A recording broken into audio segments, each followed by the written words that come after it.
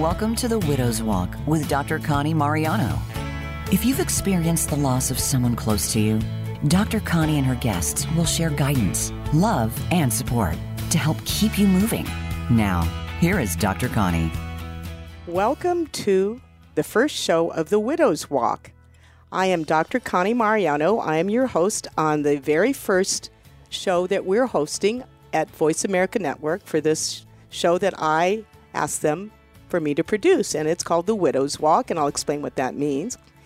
And you're probably wondering, aren't you the Dr. Connie who's the host of House Calls on Voice America? And I am. I was into my 8th season of House Calls, and I continue that. But this is a new show that I am sponsoring, and there's a reason for it. I'm going to share with that in a second.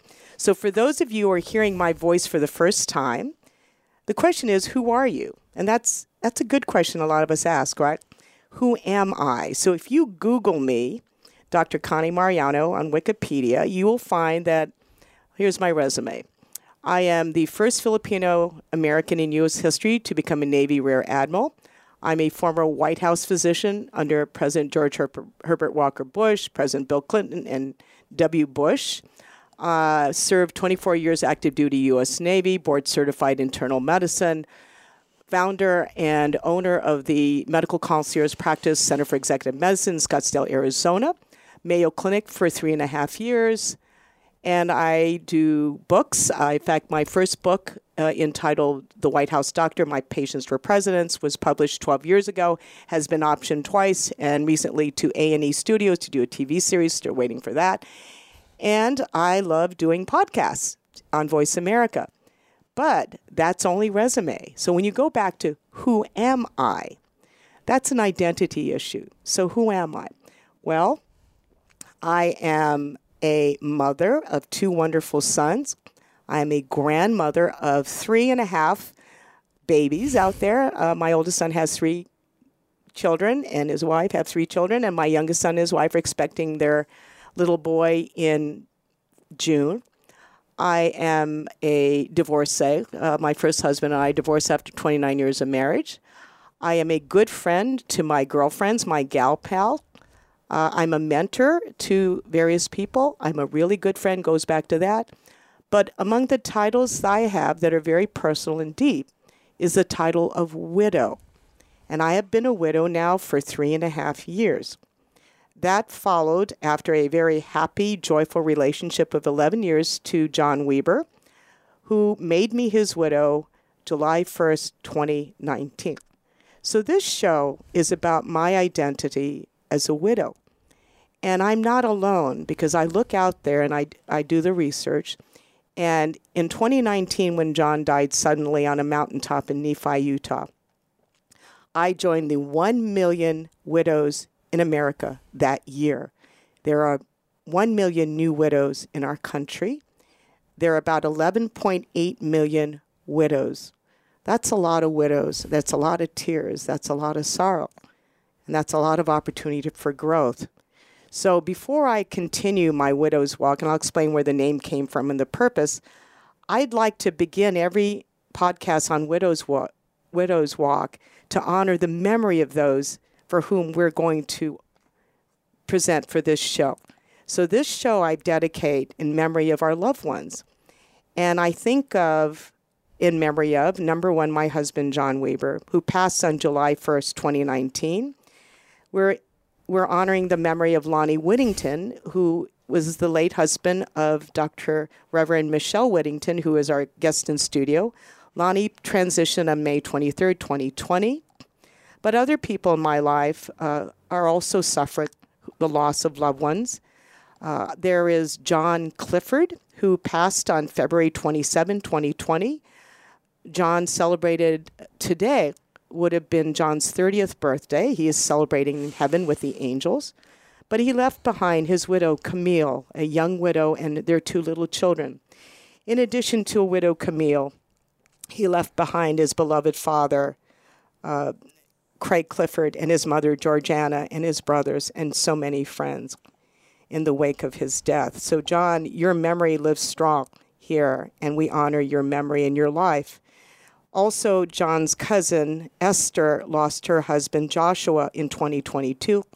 He left her in a tragic accident, and it's a long story, but we have young widows who are grieving and angry and suffering, and my hope for this show is we will touch them and help them and heal. For my friend Otto Gorsuch, who is in Louisiana, Otto, this show is dedicated to Dottie, your beloved wife, who passed a year ago Valentine's Day, and also to my friend Kathy Humphreys, who lost her beloved husband Roy 1 week ago, the day before Valentine's Day. Kathy became a sudden widow. So in honor of the memory, we dedicate this show. So where did the Widow's Walk come from? As I was trying to figure out the name of this show, I thought, I think of a walk, and I think of New England, and I was Navy, and in the days of the seafaring captains, there is on top of these homes facing the sea, the cupola. There is like on the rooftop, it's like a railing, and they call that a widow's walk. It's an architectural term. It's a raised platform on top of a roof with a railing. And it was used traditionally for the wives of sailors or whalers during the late 1800s. They would look out to sea for the ships coming back to port. But eventually, a lot of these ships did not return to port. The lookouts then became known as the Widow's Walk because the widows would go up there before they knew they were widows and realize that ship never came home. And I think of that. And figuratively and metaphorically, the journey of a widow is not a sprint. It is a walk. First of all, you're slammed down harder than anything you've ever experienced in your life. It will be the hardest thing you'll ever go through. And when you get up from being knocked down, it is not a run. It is not a marathon. Hopefully it's not a marathon. It is a walk. It's a slow, painful walk. You can't delegate anybody to walk for you in that journey. You can't pay someone to do it for you. You got to walk it yourself. So the purpose of this show is to walk with widows on their journey of grief, of mourning, of letting go, and of recovering, and in a lot of ways of your rebirth. How are you reborn when you're slammed down so hard that you would rather die? Well, you can't die yet. It's not your time, right? So I look at widows, and I sort of have names that I classify my widows.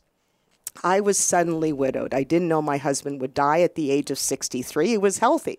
We'd been planned to be together for the next 30 to 40 years. We wanted to grow old together, right?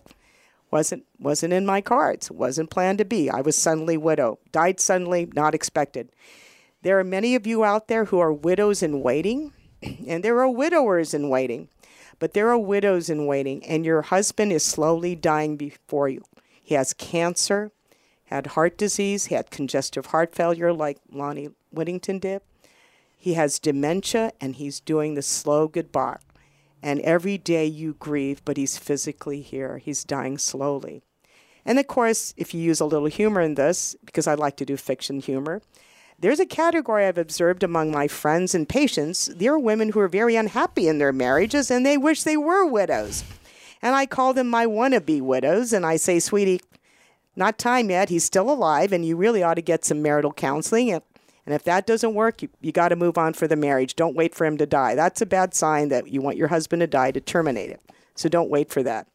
So who can we help in this show? And I look at statistics. Again, 1 million new widows in America each year, 11.8 million widows.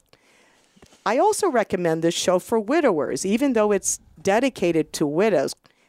A lot of this does apply to widowers or anybody who's lost a partner, a loved one, maybe a son, anybody who is grieving over the loss of life of a loved one. This show might have something for you. Just listen in, and that's really the hope. But as there are 11.8 million widows, there are 3 million widowers. Now why?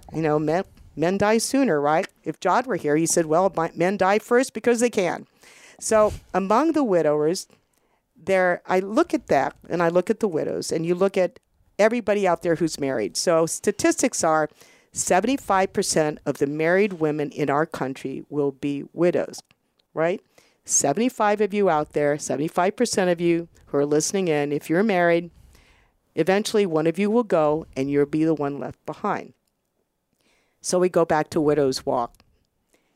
And I think of all the titles of widows. It's not a walk. It's not a waltz.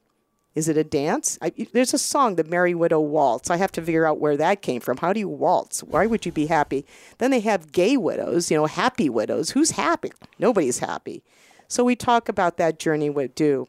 And so the purpose of this show is to bring on guests and to share with you somebody who can walk that journey, to guide you, to show you how we got through it. Somebody once told me, you never get through it, you just get stronger. And I really believe that 3.5 years out.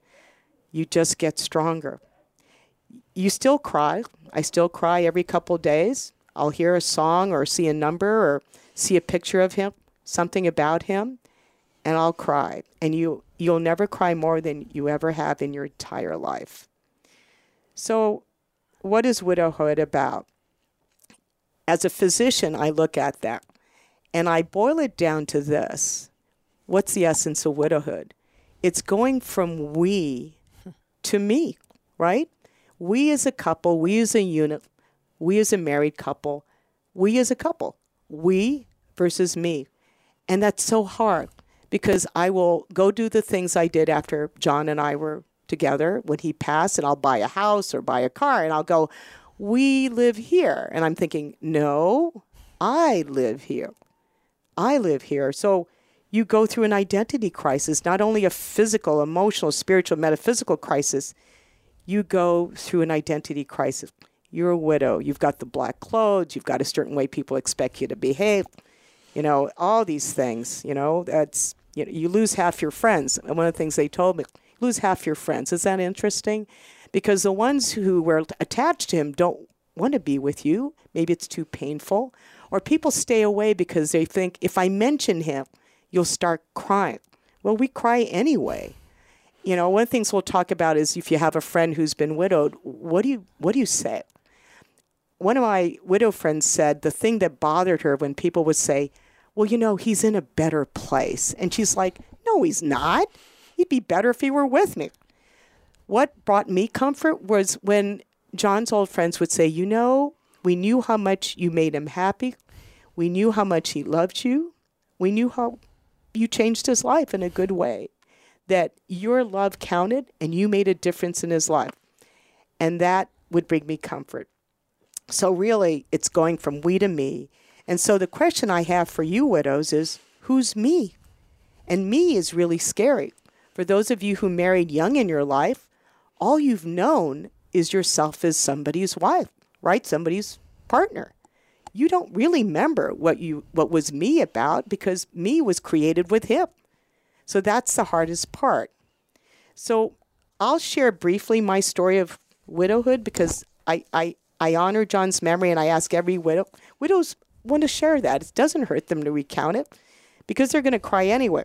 So one of the things I talk about, I'm actually writing a memoir, which hopefully I'll get done as I write this. And I'm going to entitle this book, The Turnaround from White House Doctor to Widow. And I always begin with this saying, which I think is important.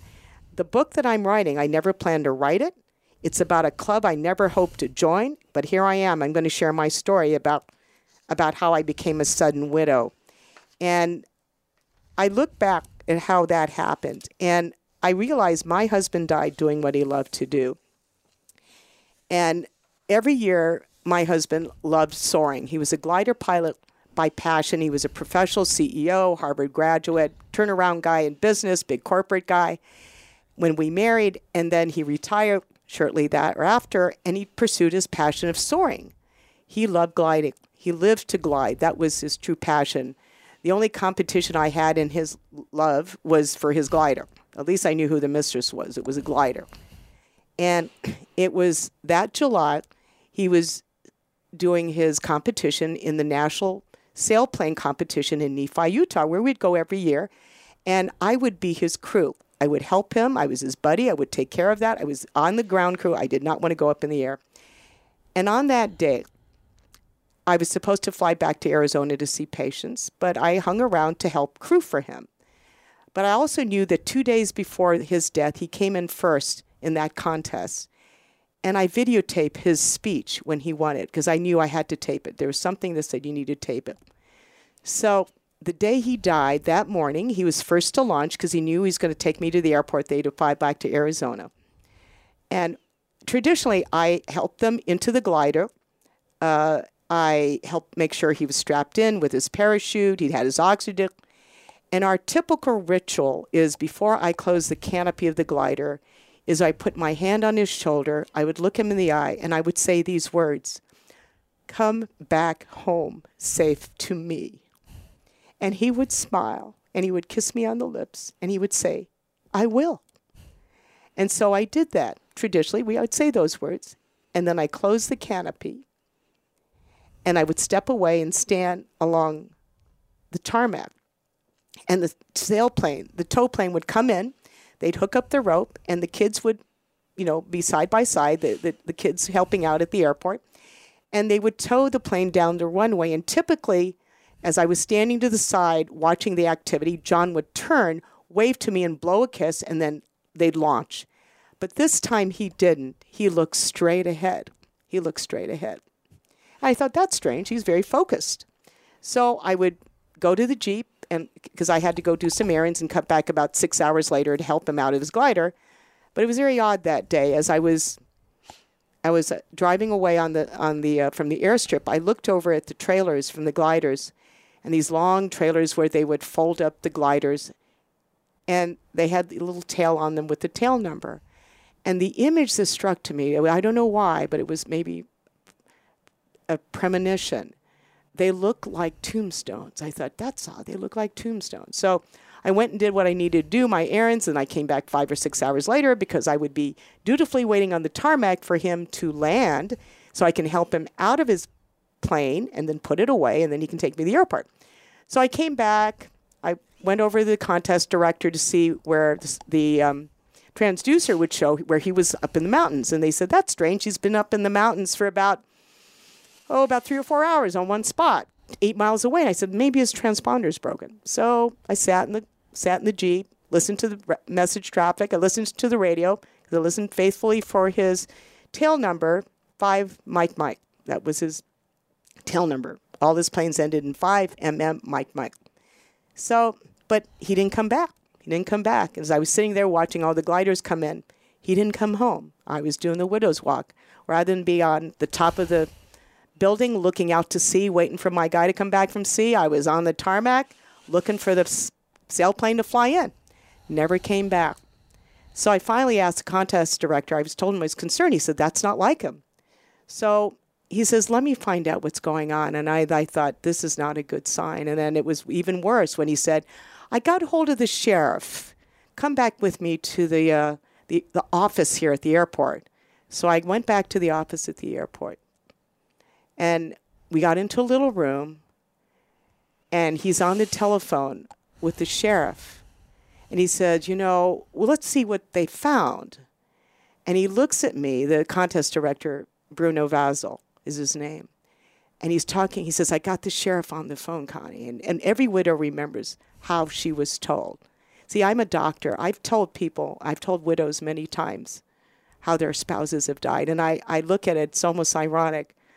My career has been that of a widowmaker. I walk into the rooms to tell family they've lost their loved ones. We've lost them to heart attack, to tumors, to sudden death.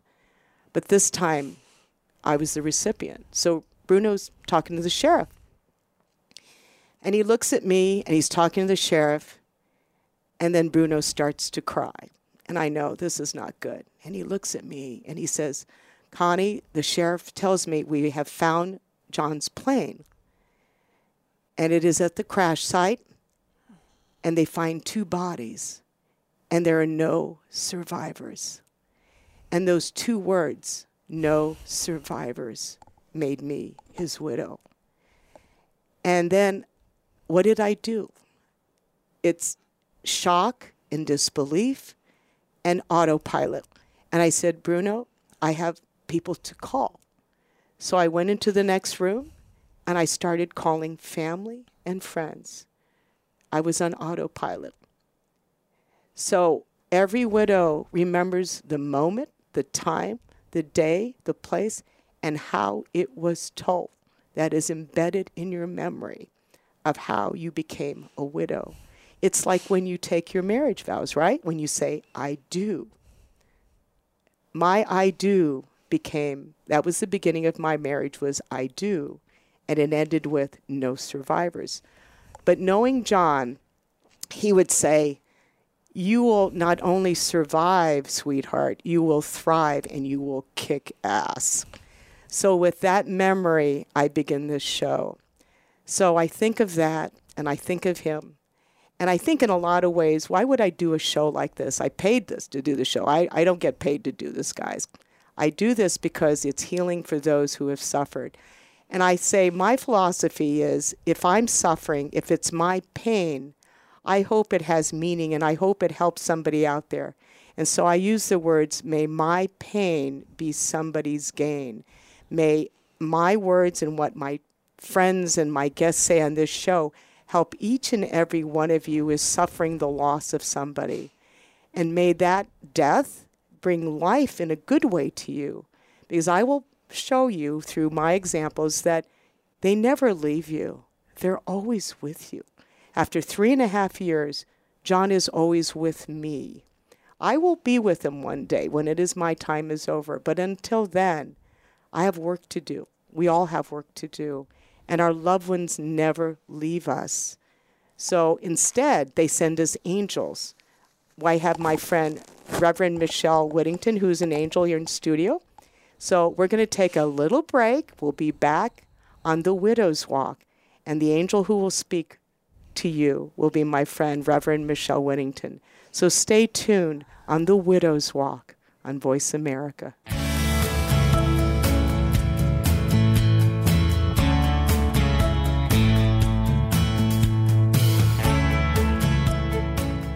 The White House doctor makes house calls. Listen every week for House Calls with Dr. Connie Mariano. Dr. Connie has served as the White House physician under 3 U.S. presidents. Now, she joins the Voice America Empowerment Channel to help you enrich yourself physically, emotionally, and spiritually. Our guests will include professionals from a variety of fields who will bring you tips that you can apply to your own life. Listen for House Calls with Dr. Connie every Thursday at 4 p.m. Pacific Time, 7 p.m. Eastern Time on the Voice America Empowerment Channel. Dr. Connie Mariano is a groundbreaker. She was the White House physician to 3 presidents, toured the world on Air Force One, and has had countless amazing experiences. The one thing that life didn't prepare her for was becoming a widow. After losing her beloved husband John in a tragic accident, Dr. Connie joined the 1 million women who are widowed in the United States each year. While her journey as a widow has been one of intense grief and sorrow, it has also been one of extraordinary growth and rebirth. Now, Dr. Connie is sharing what she's learned, joined by her knowledgeable guests to help anyone struggling with this deeply personal and often lonely journey of their own. Tune into The Widow's Walk, Thursdays at 3 p.m. Pacific Time on the Voice America Empowerment Channel.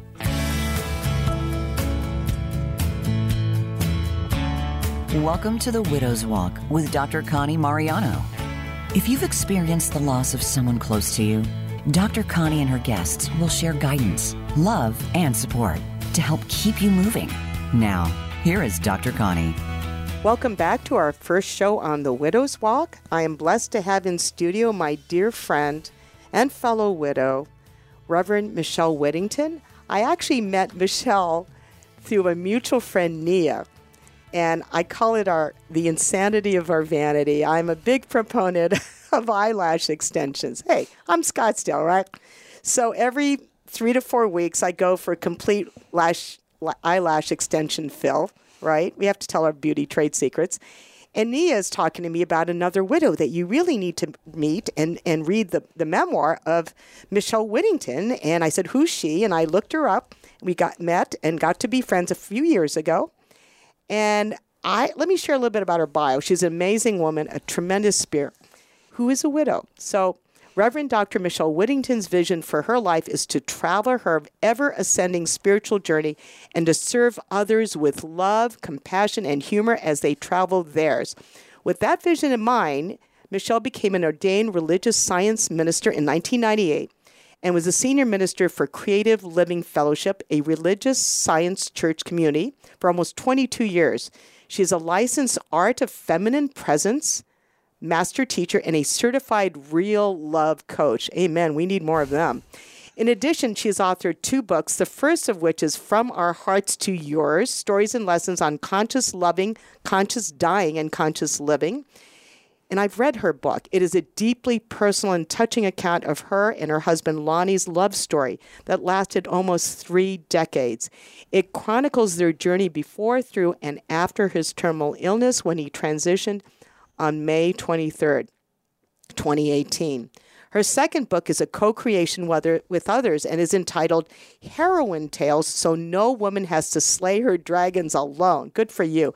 It contains moving, poignant, and meaningful stories of women who become the heroines of their own stories, right? Nobody's looking to rescue you, babe. Neither me. So she's an author. She's a contributor. She's a thought leader. She's a very amazing spiritual soul, and she is a widow. So welcome, my friend, on our show.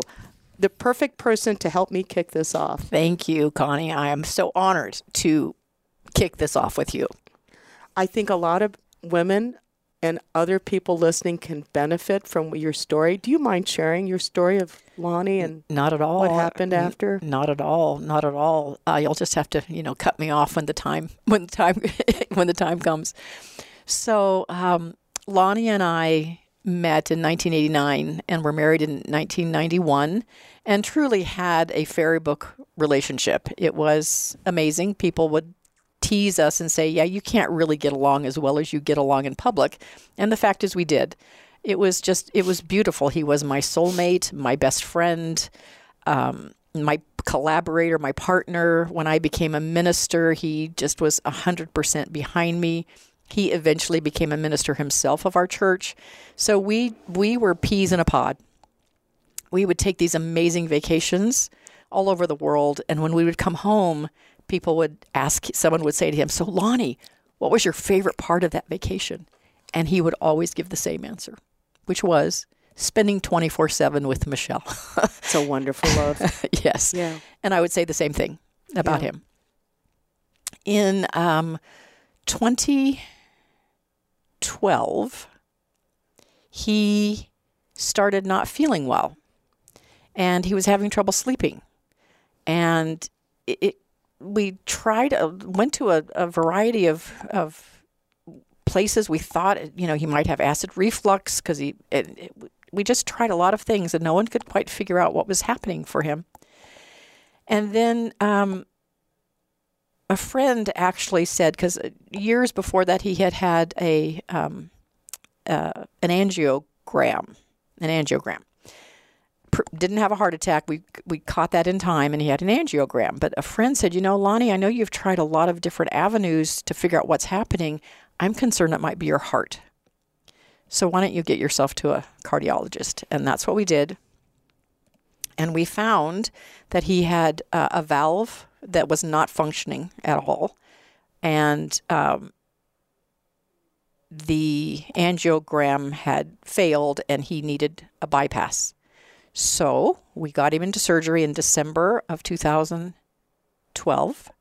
And that surgery wound up being actually 2 valves replaced, 3 bypasses, and the cleaning up, if that's not Dr. Connie will not like that term. That's not the proper term, but whatever the term is, of an aortic aneurysm. Yeah, repair. They say a repair. There we go. So a repair. They can charge you more if they say that. Okay, well, they did. Believe me, they did.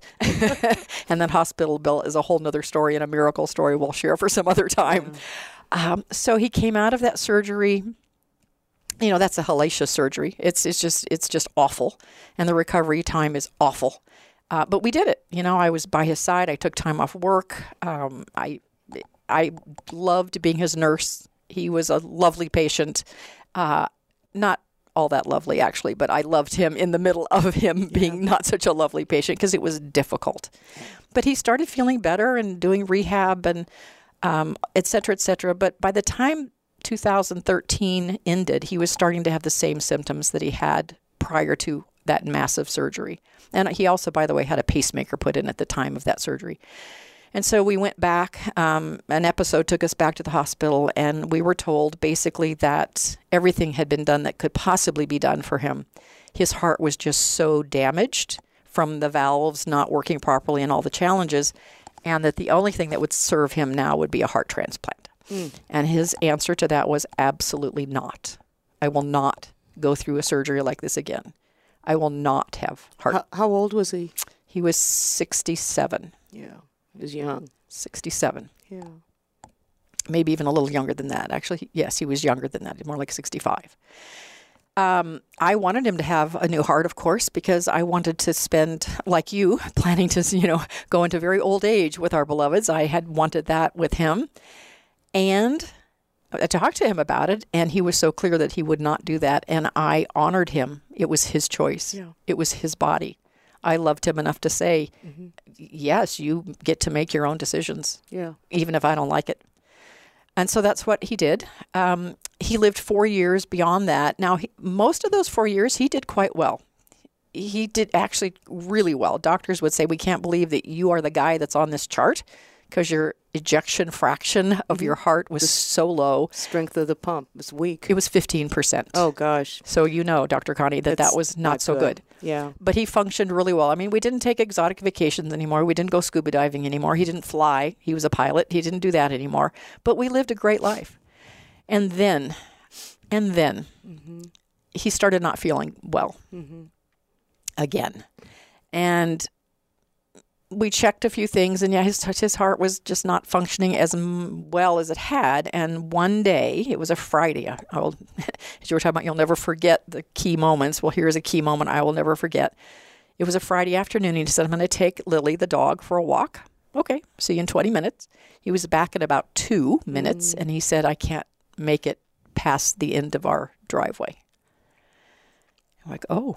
Okay, so we called his doctor, and the doctor said, there's nothing that we can do. Yeah. Nothing we can do. And so Lonnie made me promise that I would not call 911, that I would not put him back in a hospital. He didn't want to be back in a hospital. He said, we have to let whatever happens, happen. Yeah. And again, I loved him enough to say, you got it.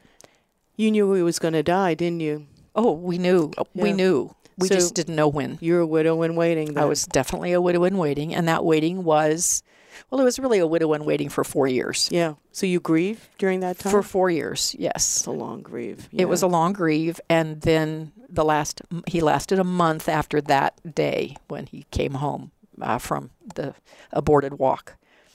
So we had a month. I took time off. He progressively got worse, weaker. We would call them cardiac episodes. I don't know what was happening in there, but something that didn't make him feel very good. And it was a difficult month. And it was also a profoundly beautiful month and a loving month. And pardon me, a few tears here. As it's okay. Dr. Connie said before, there are always tears. It's been almost 5 years, and there are still tears. Yeah. There will always be tears. But he even said, I didn't think we could get any closer than we were, Michele, but this month has gotten that. We've gotten even closer. Yeah. We talked about everything, what he wanted, what he didn't want, how I would live after. He told me once that he said, I know this is selfish, but I'm glad I'm the one going first because I wouldn't want to be left. And I'm so sorry that I'm leaving you. Yeah. And it was 8:00 on, I don't know what day of the week it was, but it was May 23rd. That we had friends over all day. He was mostly out of it that day. So I had friends coming and people coming to say goodbye. One friend was left. She was in the kitchen cleaning up, and he was in his bed, in our bed, and our little dog Curly was curled up next to him, and I was on the other side of him. And I was thinking, I know you want to go. I was talking to him. I said, I know you want to go, babe. I know you want to go. I know you're ready, but you're not going. Maybe I've not let you go. Yeah. I've told you I will. We've talked about it. I said, I will let you go when it's time. But maybe I haven't. So I did a quick prayer, Dr. Connie. I did a quick prayer of just letting him go. Yeah. You give him permission to go. I did, okay. and I gave myself permission to let him go. Yeah. And it wasn't 2 minutes, probably not even a minute, that he took a deep, rattled breath, and he opened his eyes, and he looked straight at me. And then he took another breath, and he was gone. Yeah. You released him. I did. So that's Michele the widow. What did Michele the minister think?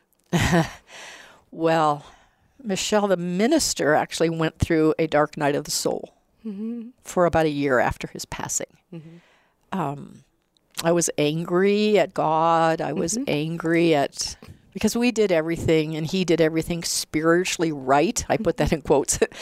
We had prayer for him. He prayed for himself. We put him in healing circles. He did releasing work. I mean, I could give a long list of all the things. You mad at God? He did. I was mad at God. I was mad at the idea that we are creative beings and we create our experiences. Well, if that's the case, he should still be here, right? So I had to go through a dark night of my soul. Yeah. And I left my pulpit. I left my pulpit 6 months after he passed because I couldn't do it without him, and I couldn't do it being in the dark night place that I was. And I had to just grieve and be in that place for about a year. And I was reading a novel that turned my life around. What was it? The novel is it's called Ship of Brides by Jojo Moyes. I love this author. She's a British author, always writes about strong female characters. And the line in the book said, "Those who think they still have all the answers have not yet asked the question." And that hit me with, well, here I am. I think, I didn't think I had all the answers, but I'm a minister. I think I have a few answers. And yet I'm facing a question that I've never faced in my life. Like you were saying before, you have given the information to many, many people that their beloved has passed, but then you were on the receiving end of that. This is the first time I asked the question for myself. And so that sent me on a journey to heal my relationship with God and come back to a spiritual center that I gratefully have done. And now I'm living a whole different life. It's remarkable, but it doesn't happen overnight. No. That sudden hit, the sudden loss. We're both widows, but I'm suddenly widowed. So my last vision of him was flying off healthy. I never held a body, never saw his body. He came home in a casket. The American flag. You held your husband. You saw him die before you. They're both painful. They're different ways of how this happens. They transition. Yes. But they did it the soul's way. If you have to really, I don't know how people can survive this without believing that there is an afterlife. I don't know what widowhood is like for atheists. Maybe for agnostics, we can help them. But I think, we look at faith. What gets me through is faith and believing there is an afterlife and that the soul never dies. But then we as humans, you talk about your human self, and I think anger comes up a lot.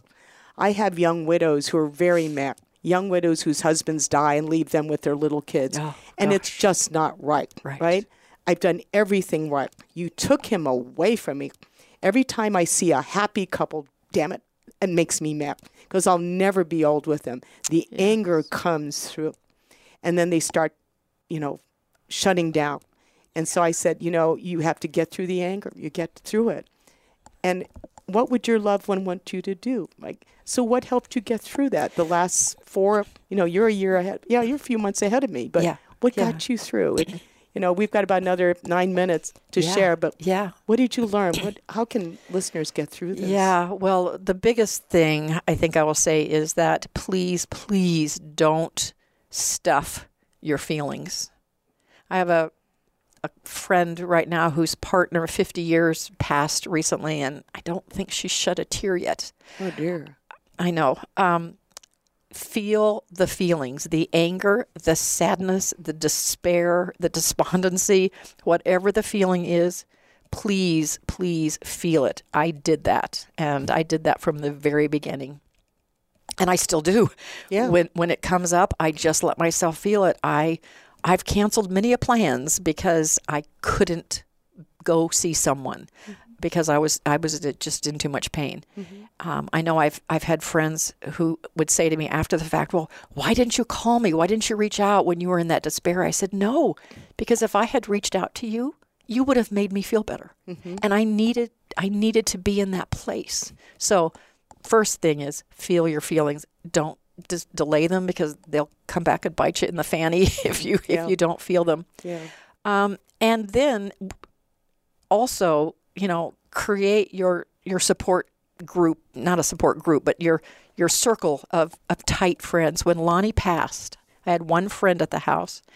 When he passed, she said, okay, what do you need? What do you need? And I said, I need my women around me.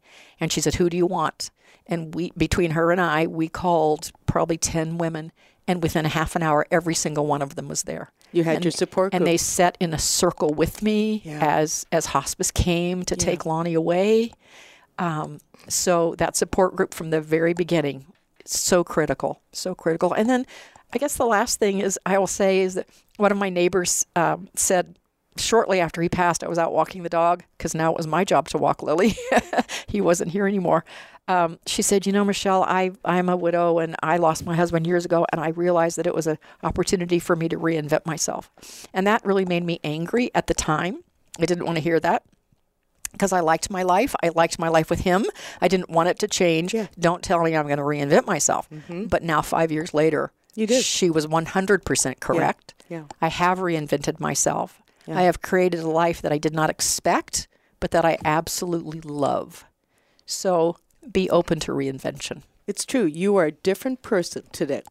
You are a different woman. We're all different in having gone through that walk, because it's really rebirth. Yes, they have moved agreed. up. They've never left you, but you have to walk the walk. Nobody can do it for you. The anger, the grief, the loss.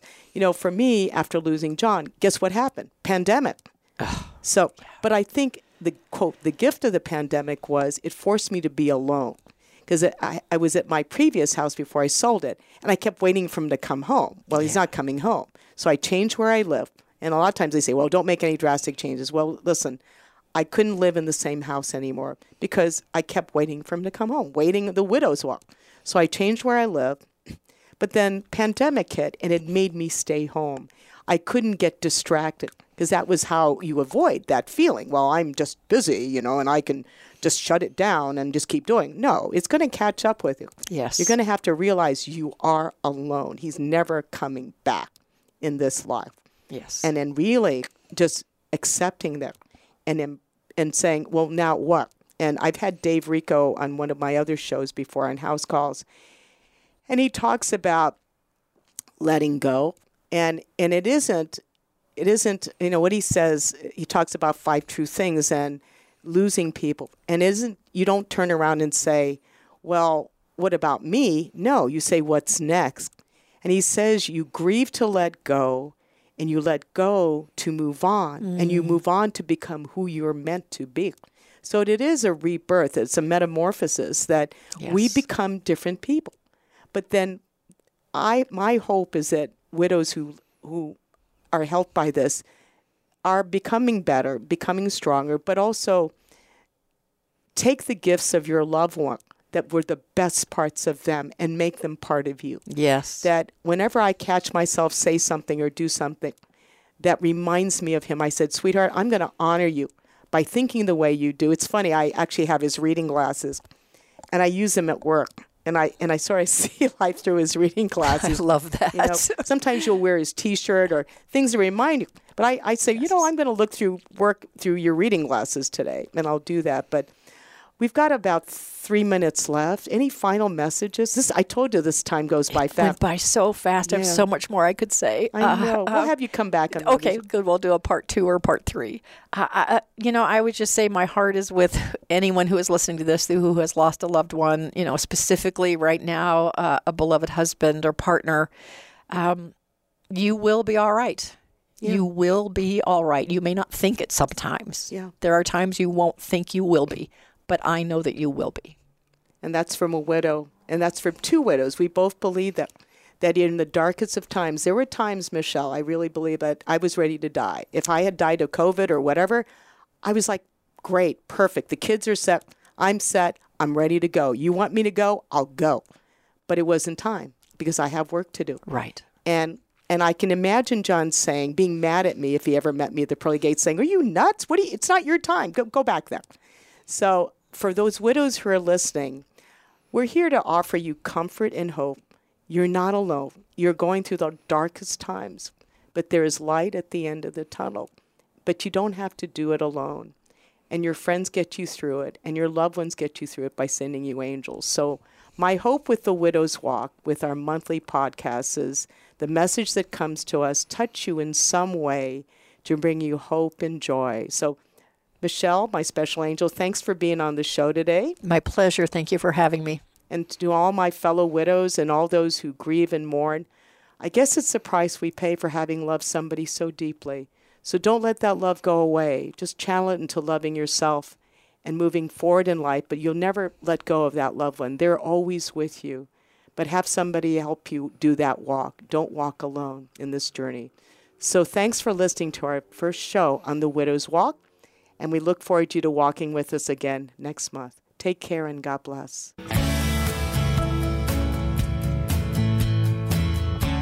Thanks for tuning in to today's episode of The Widow's Walk with Dr. Connie Mariano. We hope you've gained some peace and maybe even a glimmer of hope as you continue to move forward in your life. Until we talk again, have a beautiful day.